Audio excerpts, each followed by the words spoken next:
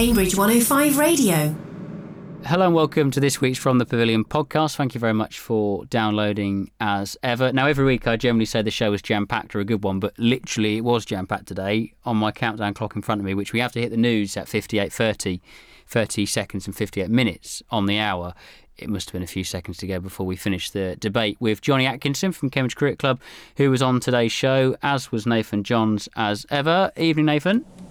Evening, Ollie. I enjoyed that. I especially enjoyed the longer interview you did. I think that was a really nice addition this week. Yeah, with Kelly Castle of the Sunrisers playing at Fenners on Saturday. It's interesting actually chatting to her about the psychology of cricket, because she studies sports science at Anglia Ruskin, what we go on to chat about in the interview later on in the podcast. But chatting to her about how she sort of deals with it, how she handles the pressures, I guess, of batting, and of course you'll know what it's like when you put all the hard work in and you feel in really good touch and you feel great in the nets, and then you go out into the middle and you nick off first ball or get a ball that pitches on leg and seems a way to hit top of off. How do you handle that? Do you just say put it in your back pocket, forget about it, move on, or do you analyse it? What do you do?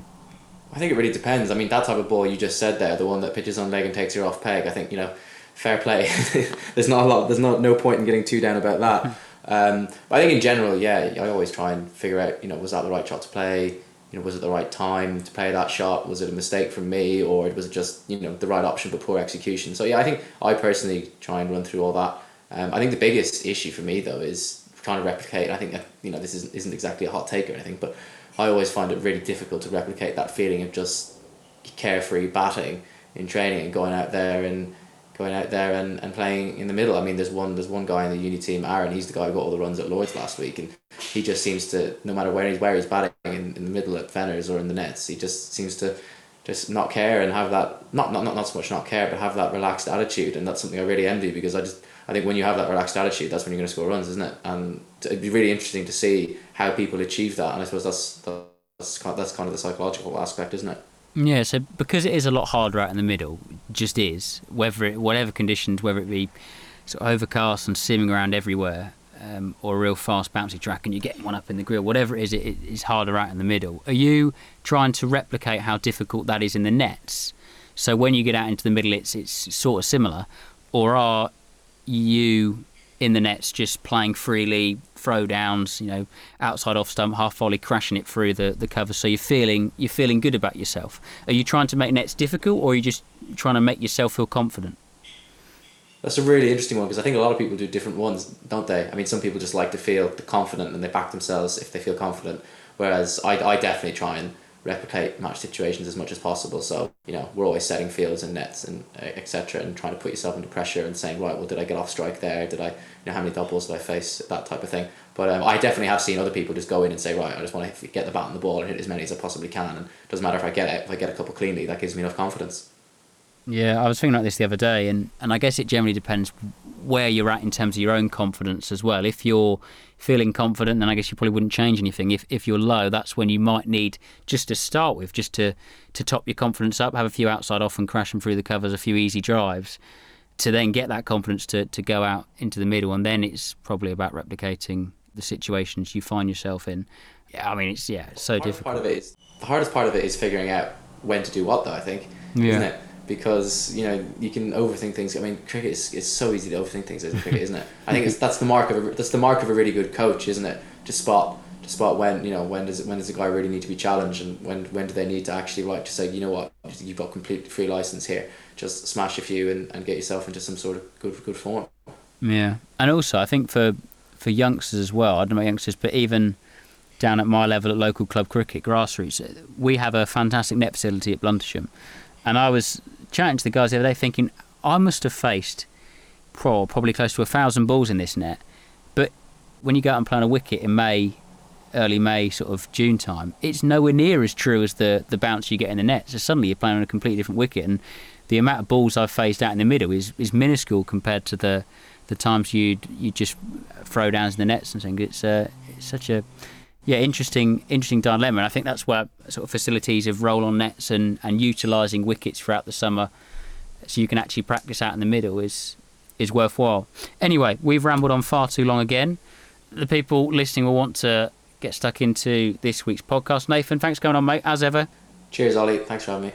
Nathan John's there. He and myself are on this week's podcast. Johnny Atkinson joins us later on. And to kick off, we have the FTP Quiz Cup. We won't spoil who goes through. It's Burnley against Histon in the first tie of round one. But hopefully you enjoy this week's podcast. As ever, if you can like, comment, subscribe, all the usual stuff, and share on social media too. We're at FTP Cricket on Twitter and Facebook. From the Pavilion on Cambridge 105 Radio.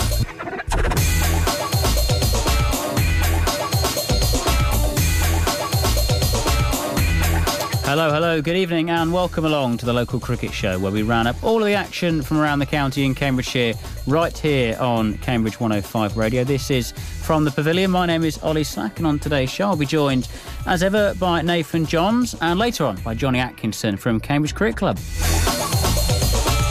We'll be kicking off the FTP Quiz Cup with Histon taking on Burwell and Exning in the first tie of round one.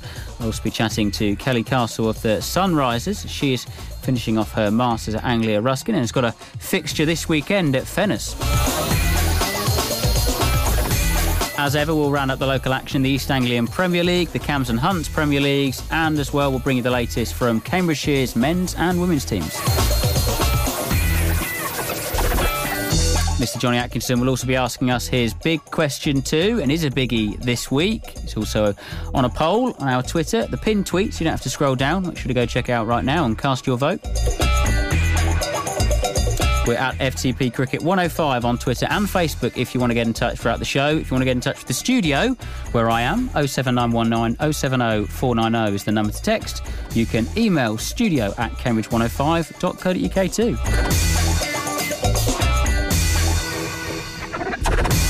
Thanks very much for tuning in. And also, if you're listening on the podcast, we're available to download on Apple Podcasts, Spotify, and also to listen back to on the Cambridge 105 radio website. So thanks very much for tuning in, however you are. I'm delighted to welcome, as ever, Nathan Johns alongside me. Nathan, evening. Evening, Ollie. How are you doing? I have to say, after the fantastic radio that was your quiz draw last week, I'm looking forward to actually getting going with it this week. Oh, don't. That was, well... I'm not even sure if it was good, to be honest, but hey, it was necessary. It was necessary. Hopefully the quiz that follows it will be good. Burwell and Exning against Histon up today. We'll chat to the two guys representing them in just a bit. How are you doing, though? How's your week been? Yeah, really good. Finally had a really nice weekend, didn't we? So it was lovely to see everyone got out and we didn't have all those rain washouts. And weather-wise, it was all right, yeah. Yeah, weather-wise was all right. And then even managed to get out myself for a game, which is always a good occasion. Ooh, go on. Who'd you play for? So, no, not club cricket, uni cricket. So it was the twos played against East Anglia, and that was a pretty big win for us. Oh, good. Any runs amongst the runs at all? We were only chasing about 90. I think I hit 20 and then plinked a full toss back to the bowler. So was it a good 20 though? It was all right. I think I plinked one over extra cover and then ran a few twos. So could be worse. God, that was tough in the heat, wasn't it? Bring back the rain. That's what I say. No, it is nice actually for once to be doing the show with the sun flooding through the windows here in our studios on Gwydir Street, because I've said to everyone I felt like a weatherman over the past few weeks complaining about the weather, which hasn't been nice at all. Will you be playing much club cricket at all, Nathan, or just sticking to uni stuff at the minute? I'm not quite sure actually. I need to check the uni schedule because if we have some free weekends coming up, which we might do, I might try and get a few games in. Yeah. Yeah, you should go on the AP list for which is the CCA, Cambridge Cricket Association AP list. You can play for whoever you want then. Might have to look into that. I think your ability would probably be fine. This is no offence to any of the players on the AP list. I might be wrong. There might be some absolute guns on there, but generally it is for the lower realms of cricketers in the county, and that's nothing against them whatsoever because it's fantastic they do it and they want to get out and play cricket. Anyway, should we crack on? Well, sounds about right for me then. I don't know. I think you'd probably be classed as a ringer if you turned up and started whacking the ball around the parks of Cambridgeshire. Should we get cracking with the quiz then? Let's do it. Let's do it then, because it is time to kickstart the FTP Quiz Cup. As I said last week, we conducted the draw and found out that the first tie was Burwell Exning Cricket Club against Histon. And representing both those clubs is James Hickman for Burwell Exning and Ed Hyde for Histon. I'm delighted to welcome them both on the show now. Evening, guys. Hi, Ollie. Hi, Ollie. How are you doing, guys? You all right? Yeah, not bad, you? Yeah, all good, thank you. How are you, Ed? Yeah, very good, thanks. Thanks, Ollie. Enjoying the weather. Good, yeah. I hear you've just come off the tennis courts. Are you at Wimbledon? I wish. No, I was just on the courts at college. Just had a quick game before jumping on here. Is there any sport you don't play, Ed? Golf, I'm horrendous at. Oh, really? And sort of given up years ago. And swimming and things like that. I think being short rules me out of quite a few sports. I feel your pain. James, what about you? You're at training, aren't you, tonight? Yeah, I am. Loving this weather. It is nice. And how was it on the weekend? Yeah. Oh, it was lovely. Got a bit of a tan back. Yeah, it was lovely on the weekend, and I think a few of us got a bit red and peachy on the weekend. Anyway, let's crack on with the quiz. The format is as follows. You'll both be competing against each other. I will give you 6 possible answers and a question. The player going first takes a guess. If they're right, they get the point. If they don't, play passes across to your opponent. If they get it wrong, play then returns to your opponent until there is one answer left. So basically, you keep playing until one of you gets it right. And it's best of 5, so first to 3 points. And to decide who is going first, you will answer a separate question. And I'm looking for the closest answer to this question. So are both of you ready? Yep. Good to go, yeah. Cool. So the first question is, how many Test wickets have James Anderson and Stuart Broad taken for England combined? Toughie to start, but this is an important one as it decides who gains control. James, let's start with you. What are you going for? How many wickets is James Anderson and Stuart Broad taken for England combined? 1,050. 1,050. What about you, Ed? What are you going for? I will go... I'll go 1,200. 1,200. Oh, it is tight, but my very poor maths believe that... I think Ed's clinched it. So the correct answer, and you can correct me on this, but the correct answer is 1,131. Ed is what, 69 wickets away, and James is what, just 81 away. So very close. Very close. But the correct answer is 1,131. I'm glad we're off to a good start. But Ed, you gain control and you will answer the first question. Are you ready? Yeah. Which of these English wicket-keepers has the highest first-class batting average? Is it Jos Buttler, Johnny Bairstow, James Bracey, Ben Foakes, Sam Billings, or Stephen Davies? Which one are you going for? I'm going to go with Davies. Stephen Davies of Somerset? Yeah. That's wrong. Play passes over to James. James, what are you going for? Ben Foakes. You're going for Ben Foakes. Play passes back over to Ed. Get another chance, Ed. Bairstow. You're going for Johnny Bairstow. Yeah. That is correct.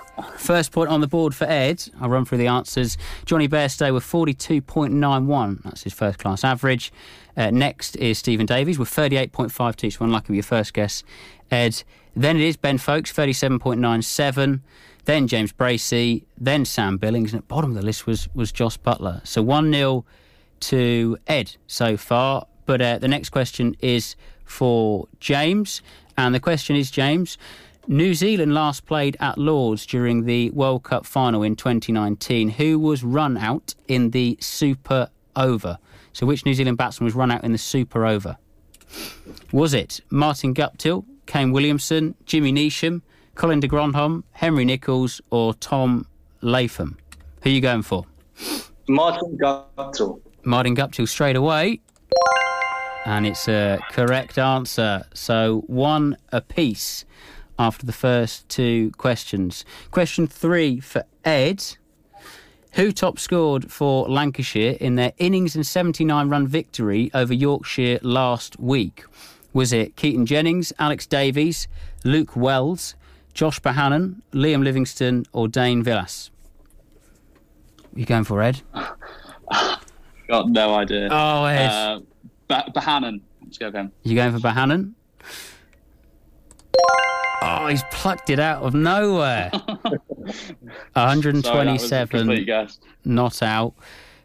He was top of the run scoring. Keaton Jennings next, 114. Then Luke Wells was 60. Alex Davies, Dane Villas, and Liam Livingston. So it's 2-1 to Ed. So James, you need to get this right. Question 4. Who won the inaugural Rachel Heyhoe Flint Trophy last summer, James? Was it the Southern Vipers, Northern Diamonds, Sunrisers, Central Sparks, Western Storm, or was it the Lightning? What do you reckon? Oh, That wasn't a confident side at all. North Ends. Sorry, I didn't know. I'll run through the answer again. Southern Vipers, Northern Diamonds, Sunrisers, Central Sparks, Western Storm, or the Lightning? I'm going to go Northern Diamonds. Northern Diamonds. Chance for Ed. What do you reckon, Ed? Southern Vipers. You're going for Southern Vipers? Is that correct? Yeah. It is. Ed, you've clinched it. Well done, Ed. Thank you.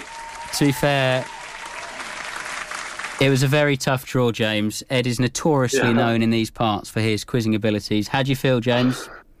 Yeah, I didn't know many of them because obviously it's my first summer in England. Oh, so the boys at Burl Exing have stitched you up, really. That's what you're saying. Yeah, big time. Well, you've been a fantastic sport, James. Thanks so much for coming on. Really do appreciate it. Ed, you're through to the next round. We don't know who yet you're facing, but pleased to be into the quarters. Absolutely. Over the moon. I'm looking forward to whoever I get in the next round. Now, it is up to, well, I guess up to you. It's up to anyone at Histon, but if you want, you can continue and play the quarters, or you can let someone else at Histon take up the reins. What do you reckon? I'm going to keep going, I think. I would say that's a wise decision. Some of the guys in our changing room, I reckon, they don't like the pressure. Don't they? No, they don't like the pressure. So I'll carry on. Ed, thanks so much for playing. A 3-1 victory. Histon are through to the quarterfinals. I'll speak to you soon. Cheers, Ollie. Ed Hyde from Histon there and James Hickman from Burwell and Exning. The first tie of the first round is complete, and Ed Hyde of Histon took it 3-1 against James Hickman of Burwell and Exning. Cool, that was exciting, wasn't it, Nathan? Oh, love it. Absolutely love a quiz. That did go, thankfully, a lot better than the draw last week. A lot more professional, I feel, as well. I think we'll let you away with the draw after that. Thanks. That was quite enjoyable. Thanks. Yeah, so Ed takes it 3-1. I did get the scores right. You were keeping track, weren't you?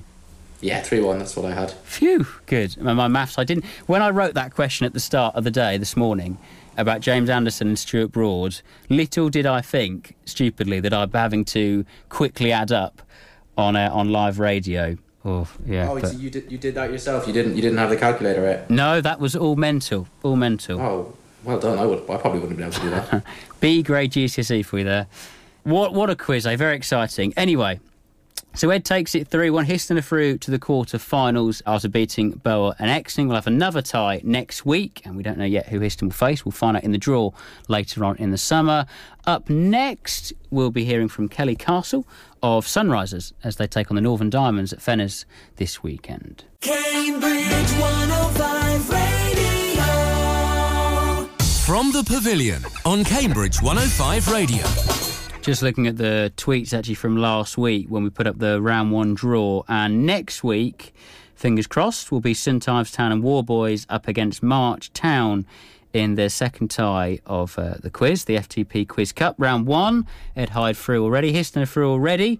Right, let's talk about women's cricket and the Sunrisers, of course. Now, this Saturday, Fenners will be hosting the Sunrisers as they take on North Diamonds in the Rachel Heyhoe Flint Trophy. Now, the Sunrisers, pretty much, they pull the best players from the 9 different sort of county clubs they represent. So Cambridgeshire, Huntingdonshire, Hertfordshire, Bedfordshire, Norfolk, Suffolk, Northamptonshire, Essex and Middlesex. And they are one of the 8 regional domestic women's teams across the country. This is all part of the new setup from the ECB. Brought in last summer. Now, Kelly Castle, who plays for the Sunrisers, is currently completing her Masters at Anglia Ruskin University in Cambridge, and she caught up with me ahead of this weekend's match earlier on today. now that the weather is a lot nicer, it's nice to just go out, not having to wear as many layers. But like, I think the fact that this cricket season, there's so much cricket going on, whereas last year it was cut short, it was half season, no one really knew how much cricket there was going to be played. So to have a full sort of schedule planned out from now up until the end of September, really, it's really exciting that there's so many games getting going.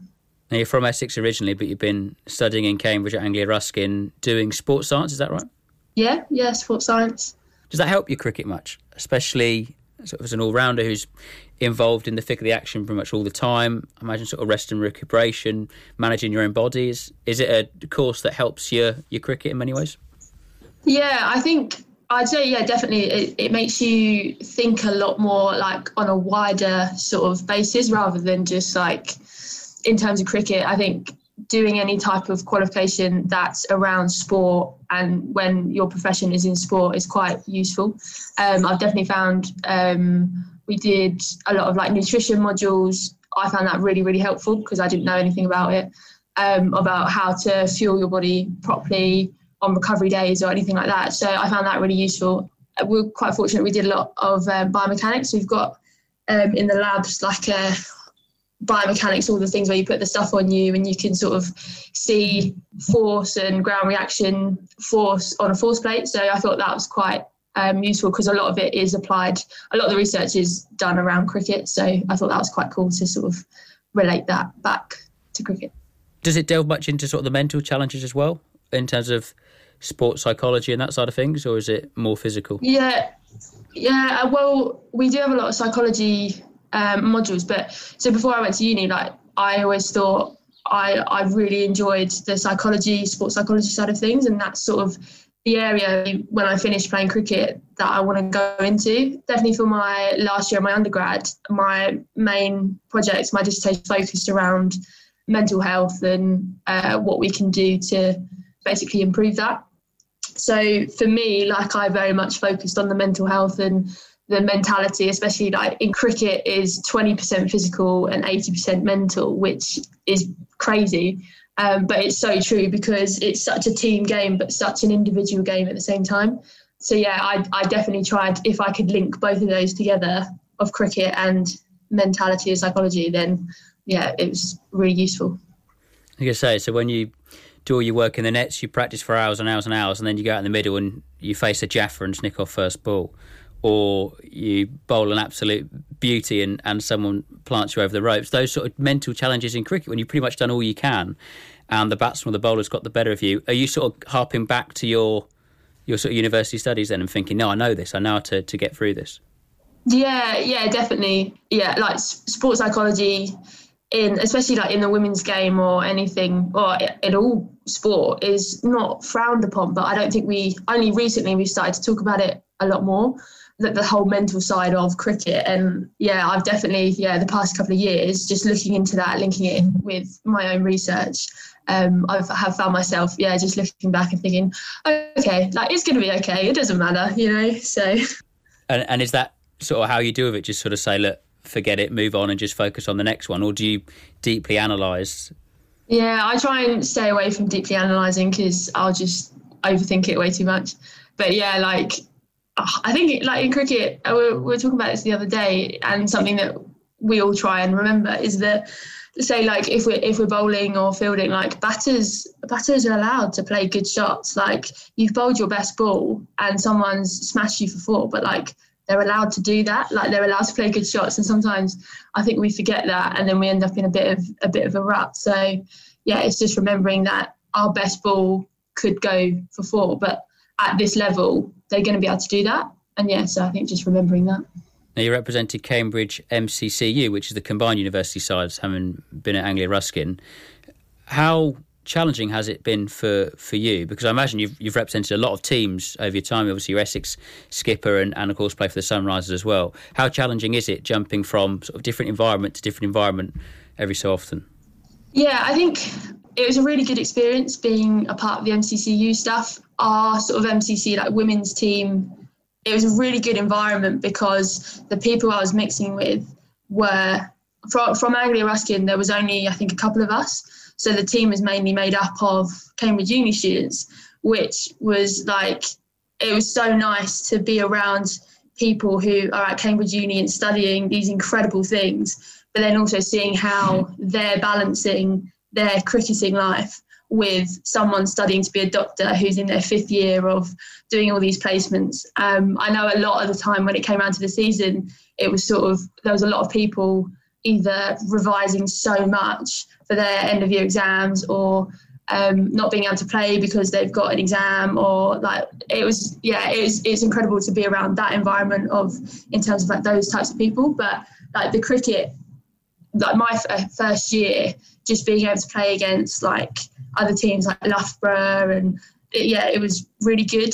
Probably up there with one of my favourite teams to be a part of, because the cricket was good and the people were even better. So you must have a lot on your plate as well though now, because obviously having been awarded a professional contract back in December, there were 25 pro contracts awarded last June by the ECB, 16 more in December. One of those was yourself. So you're in that situation now, I guess, where you're balancing not only your studies with your cricket, but just generally, I guess, where you go in the next few years of your career. Yeah, definitely. I think last year it was sort of a last minute decision to do my Masters, because it was very much a COVID decision, because obviously if I could, I would have gone away for the winter and played cricket. But so I decided to do my Masters and then got awarded the full-time contract. So I really committed to do my Masters. But in fairness, I actually think like I couldn't have done it a better year, because a lot of our training was also based in Cambridge using Fenners. So it was great because it was literally down the road for me. So from that side of things, accessibility was great. But also because of COVID, we ended up only being able to go into uni for like a couple of hours on a specific day. So I knew, okay, like on a Monday from 8 till 12, that is my dedicated uni time, and then cricket could fit around that. And like at Sunrisers, they've been really supportive of that. Okay, like if I need to go into uni, then I can do that. And on the flip side, Anglia Ruskin have been really good with that as well. Like especially now going into the season and being available for like all my lectures at all times, like they're quite flexible and really supportive of me being a full-time cricketer. So how did it feel when you heard the news that you've been awarded a full-time contract? Because that's presumably what you've worked for your whole life. Yeah, very surprising and shocking, if I'm honest.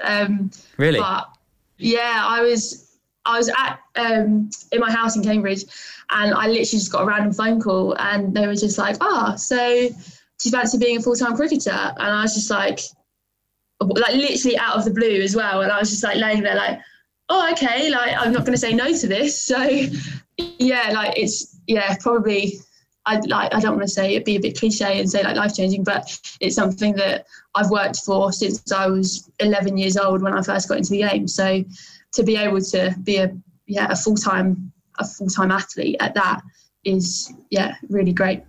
Why was it surprising? Oh, I just don't think I was expecting it. I think like the time of day that it happened, when you just get a random phone call and just not expecting it at all.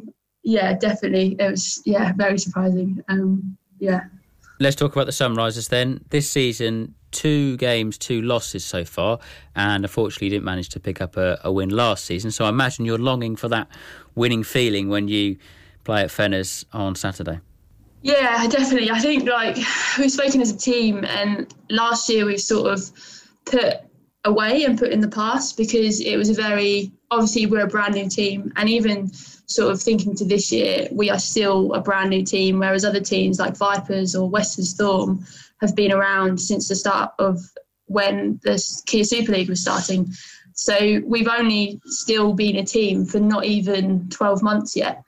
So we've sort of got that, but also I think even though we lost our 2 opening games, the difference between last year and this year is just incredible. Like it's like in terms of actual cricket, it is like a brand new team, because we are so much better than what we performed at last year. And I think it's just taking out the positives that have come from the 2 opening games, because there was so much good cricket played across the weekend. And also, like even looking at the whole competition in general, there were so many high scores across the whole board. And I think that just shows how much women's cricket, when we're able to play on these big grounds and at these big on decent grounds, the scores, like there was like 290. I think even like our game, South East Stars made 320 or whatever. So yeah, really high scoring. Who are the stars we should be looking out for then in the match? Definitely in our team, I think everyone goes on about Grace Scrivens. She's only 17. She has so much knowledge. I mean, she's absolutely like mental as a human being, but just completely like, yeah, just someone to watch either as a batter and with the ball. There's so many individuals in our team. She's the first one that sort of sticks out in my head, but yeah, there's so many individuals in our team that I just think, yeah, hopefully we can all sort of show our potential for the rest of the year. And you've got 2 England players in your squad as well, Maddie Villiers and Fran Wilson. What's it like learning from them? I imagine obviously very beneficial, but quite strange at the same time. Yeah, so like Maddie, me and Maddie grew up playing cricket together because obviously she was from Essex. So it's actually really nice to be able to play in a team with her again. Before last year, we didn't know what was happening with county cricket or whether it was still going to stay or whether they're going to get rid of it. So we never knew if we were going to play in a team together again. And I ended up presenting her cap last year to her for Sunrisers when she came in the team. And I sort of said, it's just nice to know that at this level, we can play in the same team and be a part of something together. Yeah, we sort of grew up, I think, just being very competitive against each other as well. Always netting together or anything like that. So yeah, it's just nice to be a part of a team with her and also to gain the knowledge that she's got from playing at the next level as well. Because again, her and Fran bring so much experience to the team. I think, yeah, Fran definitely from the fielding side and as a batter, her experience is just incredible and the knowledge that she's got. So it's just really nice to sort of pick their brains and learn off of them. Looking forward to being back at Fenners on Saturday? Yeah, definitely. Yeah, it'll be good. I can't wait to play there again. Kelly, thanks so much for your time. All the best for the weekend. Cheers, thank you. Kelly Castle there of the Sunrisers, Essex first team skipper as well. There's also a couple of Cambridgeshire ladies involved in the Sunrisers setup. We'll be chatting to them later on in the summer, but it's the Sunrisers against the North Diamonds at Fenners on Saturday. From the Pavilion on Cambridge 105 Radio. Time now to talk Cambridgeshire cricket as the men made it 2 wins from 2 in Group 3 of the NCCA 50 Over Trophy yesterday, defeating Suffolk by 19 runs. Ben Seabrook was the star of the show with an unbeaten 135 off 143 balls. The previous day, they claimed their opening win of the tournament. On Sunday, that was with an 85-run victory over Hertfordshire. Sawston and Babraham's Ben Cloverd scored 52 off 34 and took 4 for it as well. I caught up with them earlier today to reflect on their start to the group. Managed to help the boys to win, which is, always a brilliant feeling. But as a team, we played some really good cricket, so it was really, really good to be involved with that. Just to, give the details there, you scored 52 not out as Cambridgeshire finished up on 275 for 6 in their first ever 50 over innings this season, and you also took 4 for 32 as you secured an 85-run victory. Then the next day, on the bank holiday Monday, you had another big win in your second game of the tournament. Yeah, it's Aston against Suffolk. They had a really good team out, and again we performed well as a team. Ben Seabrook scored 135 and out, which probably was really the difference between the two teams. They had a couple of guys that got a couple of 50s and 60s, but we managed to break partnerships at key points in the match.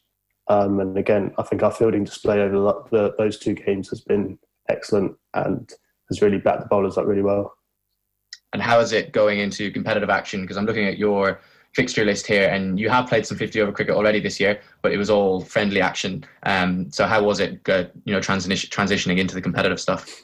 Yeah, I think it's been nice we had the same team out on the Sunday and the Monday. So it's been really good to sort of keep a core squad together. And I think just playing a few games and getting to know each other at the start of the season has really helped us go into the tournament with some momentum and some sort of cohesion as a team. Yeah, really important stuff, that. And you're in Group 3 in this tournament. Your fixture list here in front of me says your next game is against Lincolnshire on Sunday the 27th. What are your aspirations in this group and going forward in the 50 over tournament? Well, I mean, obviously we'd love to win it. I think if we can get a result against Lincs, then that puts us in a really good position going into our last game against Norfolk. But I think as long as we keep playing the cricket that we're playing at the moment, then we put ourselves in a great chance either way, whatever happens in those two games. That was Sawston and Baberham's Ben Clover speaking to me earlier today. Cambridgeshire now sit top of their group 3 that is, and as was said there, their next game is away to Lincolnshire on Sunday the 27th of June. The women were also in action on the bank holiday Monday and were also victorious as they beat Huntingdonshire by 48 runs. They batted first and scored 200 for 9 off 45 overs and then bowled out their opposition for 152 in the 40th over. Isabella James was the star of the show, scoring 69 not out and taking a 4 for. Yeah, there's also a big win for Eton Soken in the Cams and Hunts Premier League this weekend over leaders Histon by 5 wickets. More on that in just a bit. Elsewhere, the other results. Ramsey defeated Cambridge 2s by 46 runs. Foxton beat Stamford by 122 runs. March inflicted another defeat on Cambridge St Giles by 5 wickets, and Wisbech Town beat St Ives Town and Warboys by 16 runs. There are also a couple of fixtures on Bank Holiday Monday.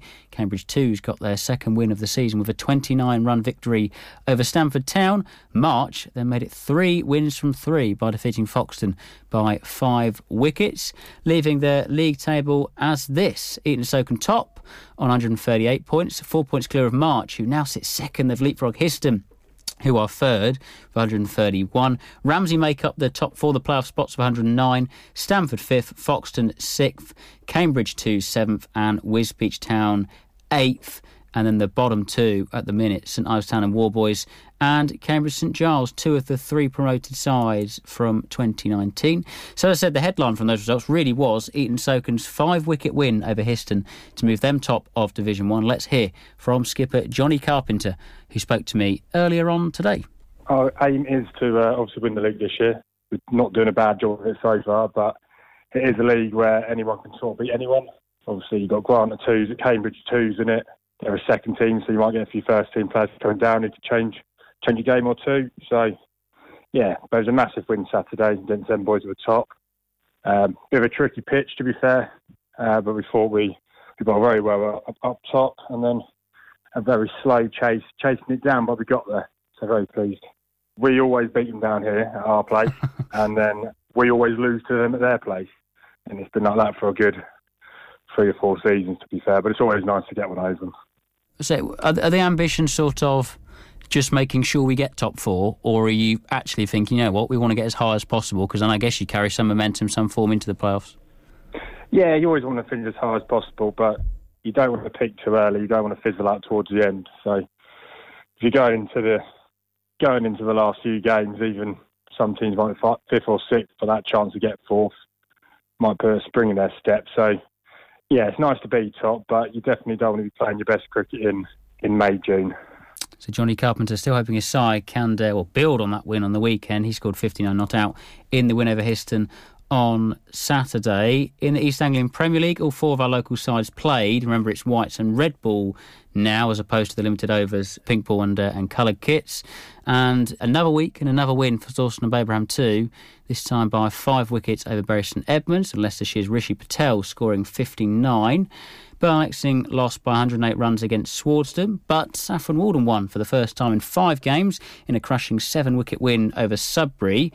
And Ali Hancock's 6 helped bowl the Suffolk side out for just 96 before chasing it down in 22 overs. Skipper Ben Harris was full of praise for his golden arm bowler, but overall was left thinking what might have been had his side demonstrated this ruthless streak earlier on in the campaign. It's quite frustrating, actually. I mean, we've spoken about the games against Burwell and Witchingham as kind of the ones that got away, being narrow defeats. I mean, if we'd added, say, on average, say we got 5 points in each of those games, you added on another 40 for 2 20s, we would be right up there. I mean, second or third. And I actually feel we probably deserve to be somewhere near there. It's just we haven't been clinical.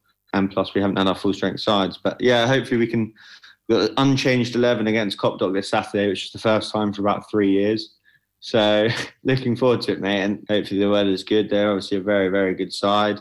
But we just need to focus on what we've been doing and what we've done well the last couple of weeks. Come on then, how good a player is Mr Hancock? 6 for on the weekend? Yeah, I mean, Ali, he bowled really, really well. His first spell was, he got quite lucky with a couple of short wide ones. But his second spell, after tea, after lunch, was pretty sensational. It was disappointing that he didn't quite make the 11 for Cambridgeshire this weekend, because I think, especially off the back of that performance, I mean, it would have been thoroughly deserved. But I think he was 12th man, and I'm sure when he gets his opportunity, I'm sure he will take it. You know, obviously Mark Smith's bowling very well for Sawston as well. Al's just come off the back of a brilliant sixfer, but if he can make that into a consistent thing where he's picking up 4, 5, 6 for the next couple of weeks, I think it would be very hard for Cal to leave him out. Where does he rank in terms of the best bowlers in the East Anglian Premier League then?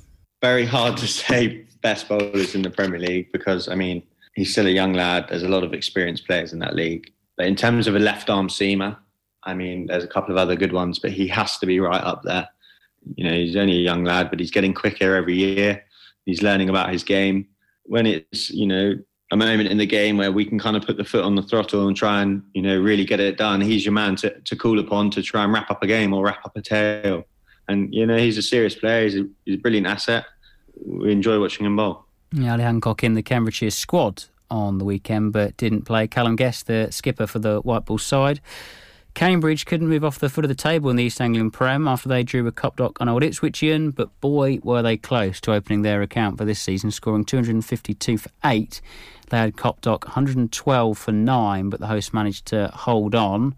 This leaves Sawston and Babraham top, 32 points clear of second place. Burn Lexington are 8th, Walden are 9th, 2 points behind Burwell and Exing. And as I said, Cambridge unfortunately still at the bottom of the table with 54 points to their name. They trail Horsford in 11th by 6 points.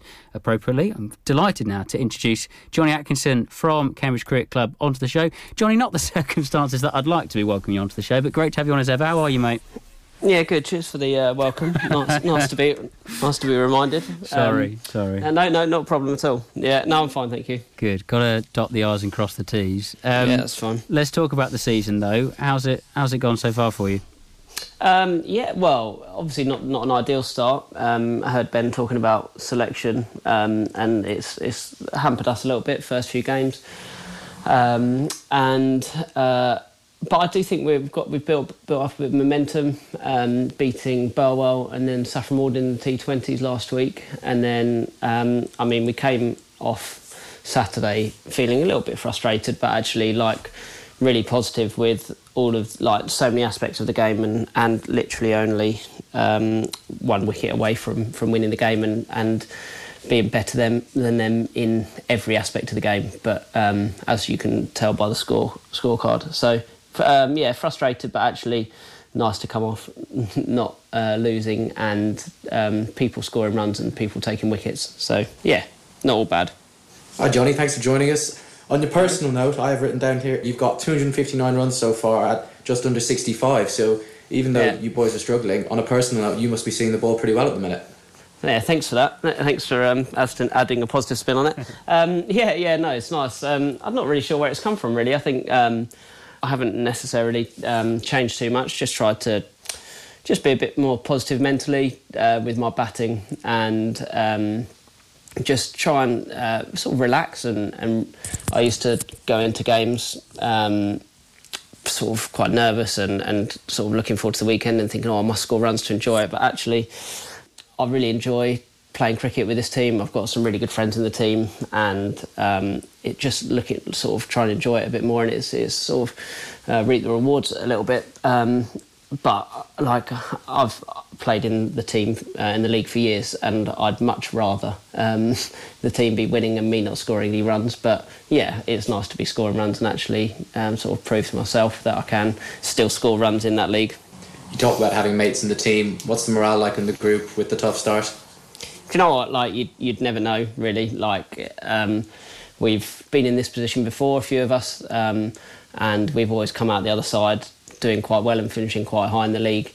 So yeah, it's first few weeks were frustrating. We were quite close to wins, and again on Saturday we were frustrated. But it's really not we'd like to be winning, but we know as a club and as a team we're not quite in a position to be fighting for necessarily the top spot.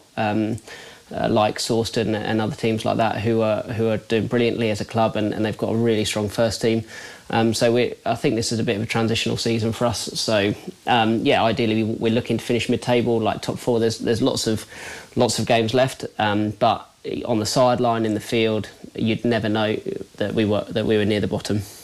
Johnny, last season when we spoke, obviously it was a different competition. It was the EPL Cup. It was slightly different. Everyone was sort of taking it, I guess, well, you always take it seriously, but everyone was approaching it slightly differently. And when the sort of form dipped here and there, we were talking about sort of meetings and the batting group coming together and netting and sort of taking it back to basics. Have you had sort of similar conversations this year? Because it seems that the team has sort of struggled to gain that momentum. Because, like I say, the 2 wins in the T20 you'd feel would sort of real spur you on, but it just hasn't quite happened so far. We've talked quite a lot about the batting, and one thing we talked a lot about on Saturday was the openers, top 3, really digging in, and actually us not trying our best not to lose early wickets. And like a prime example of this was Dougie Rice, who's normally one of the most fluent and natural timers and strikers of the ball that we've seen.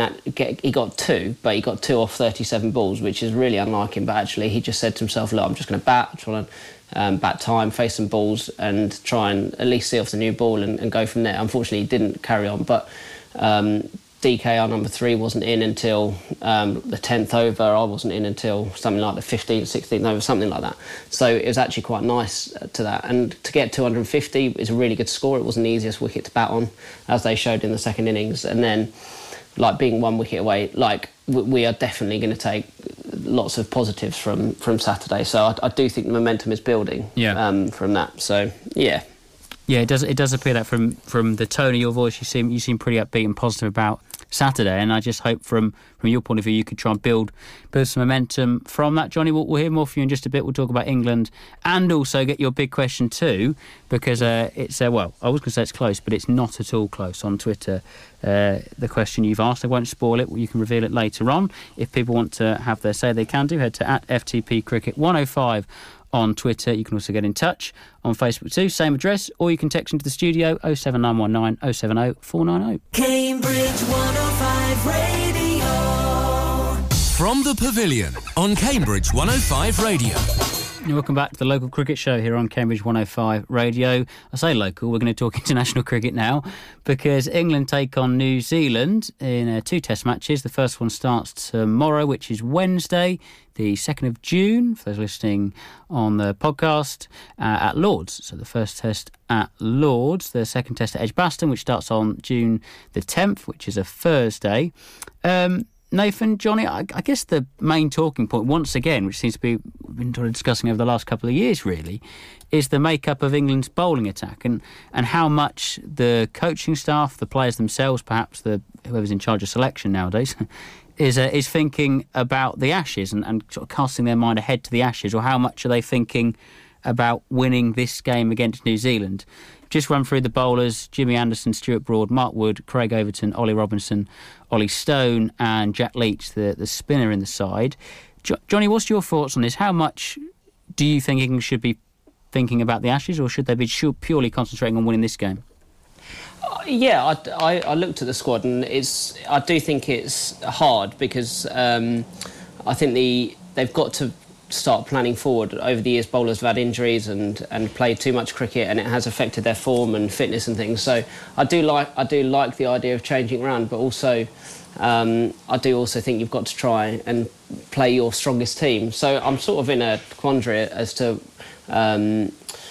what is the best option, but I think it's also nice to have a strong squad. So you'd like to go to Australia knowing that you've got sort of 6, 7, 8 seamers to choose from that have played international cricket recently, done well and had confidence. So I think it's rather than relying, as we have done over the years, on sort of Jimmy and Broadie and sort of a couple of others, actually Jofra might not necessarily be fit, so to have someone like Ollie Stone or Ollie Robinson, who's played international cricket before then.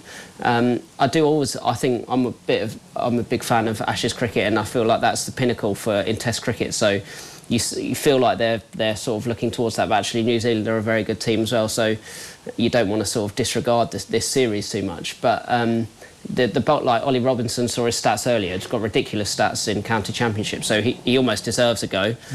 Even if eventually with a full strength team he's going to be maybe a squad player. So yeah, I think it's a good idea, but just like not too much tinkering around. Like I like the idea of like, I mean, it's lengthened Jimmy Anson's career, I guess, over the last few years. Even though he probably wants to play every game. So yeah, I think it's definitely got its pros. Nathan, what are your thoughts just quickly on this? Oh, I think you got to look at who's got to come back in. I mean, you mentioned Jofra there. Obviously, Stokes is still injured. Wokes and Curran are also lurking in the wings. So I mean, those guys are going to be looking for game time later on during the summer. So I think you've got to pick whoever you think right now are going to be your frontline bowlers going over to Australia to give them some game time now, because like I said, those guys are going to be pushing at the door really hard to come back in later in the summer. Yeah, it's such an interesting debate, isn't it? And one that deserves more than just 2 minutes. But it's always the case that when England have been to Australia, and then I remember last time when they lost, everyone sort of said that, oh, we need to almost forget about winning in England and just make sure we've got a set of bowlers ready to go in Australia. And the minute the next summer comes around, everyone talks about winning the game in front of you. So it is a tricky one. But England have got a fantastic array of talent there. Hopefully it's enough to reclaim the Ashes down under. Johnny, come on then, give us your big question. We've got, well, about 5 minutes and not even that to fit it in.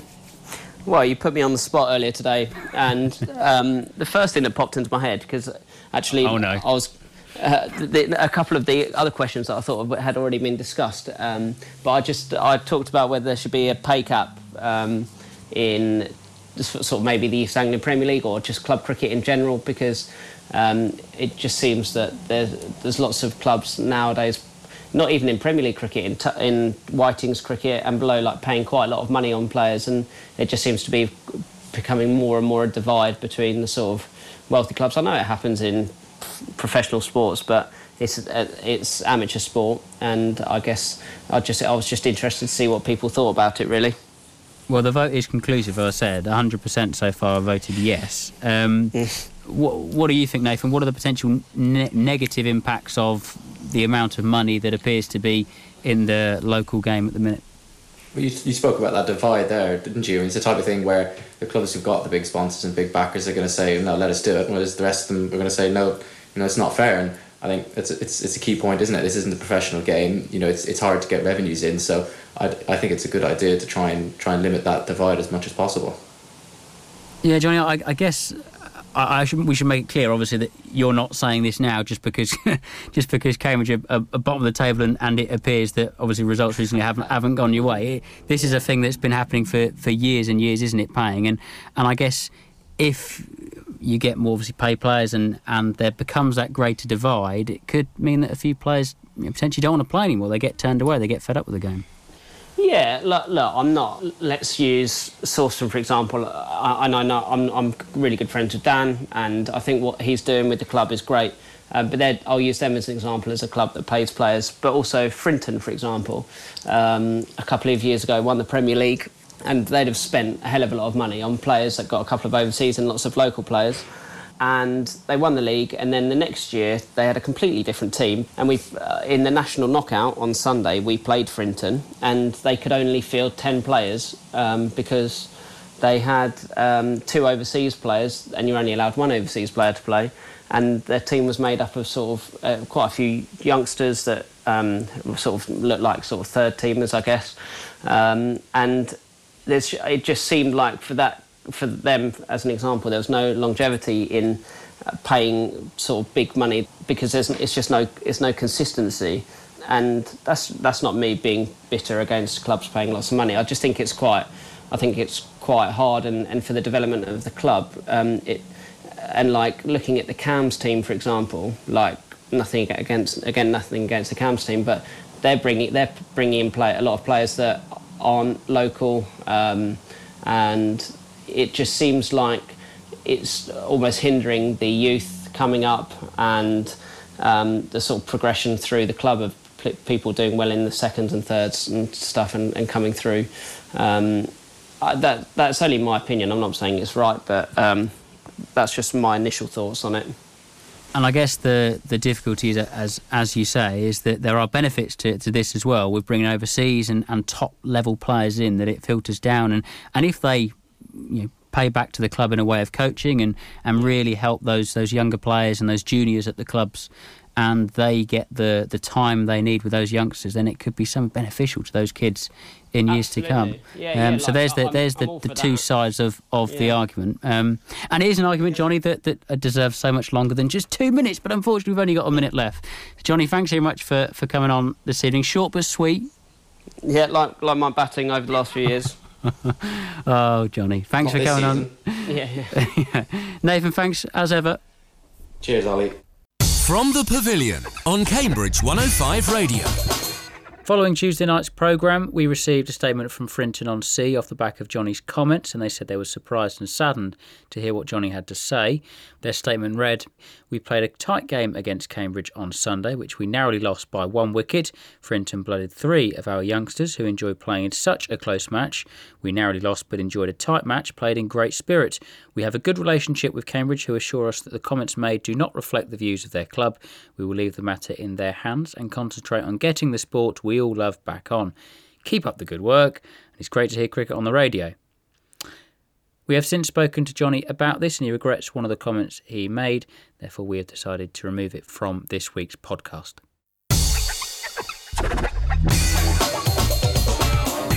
That's all we've got time for on this week's podcast. Thank you very much for tuning in, downloading. If you wouldn't mind, we'd very much appreciate it if you would like, comment, subscribe, follow all the usual stuff on Spotify and Apple Podcasts. You can also share the links on social media. Let us know what you think at FTP Cricket 105 on Twitter and Facebook. The Cricket Show will be back next Tuesday at 6 o'clock here on Cambridge 105 Radio, your home of cricket in Cambridgeshire, keeping you across the local action all the way through the summer until the end of September. Thanks very much for tuning in once again, and make sure to do so next week. A very good rest of the week. Stay safe. Bye-bye.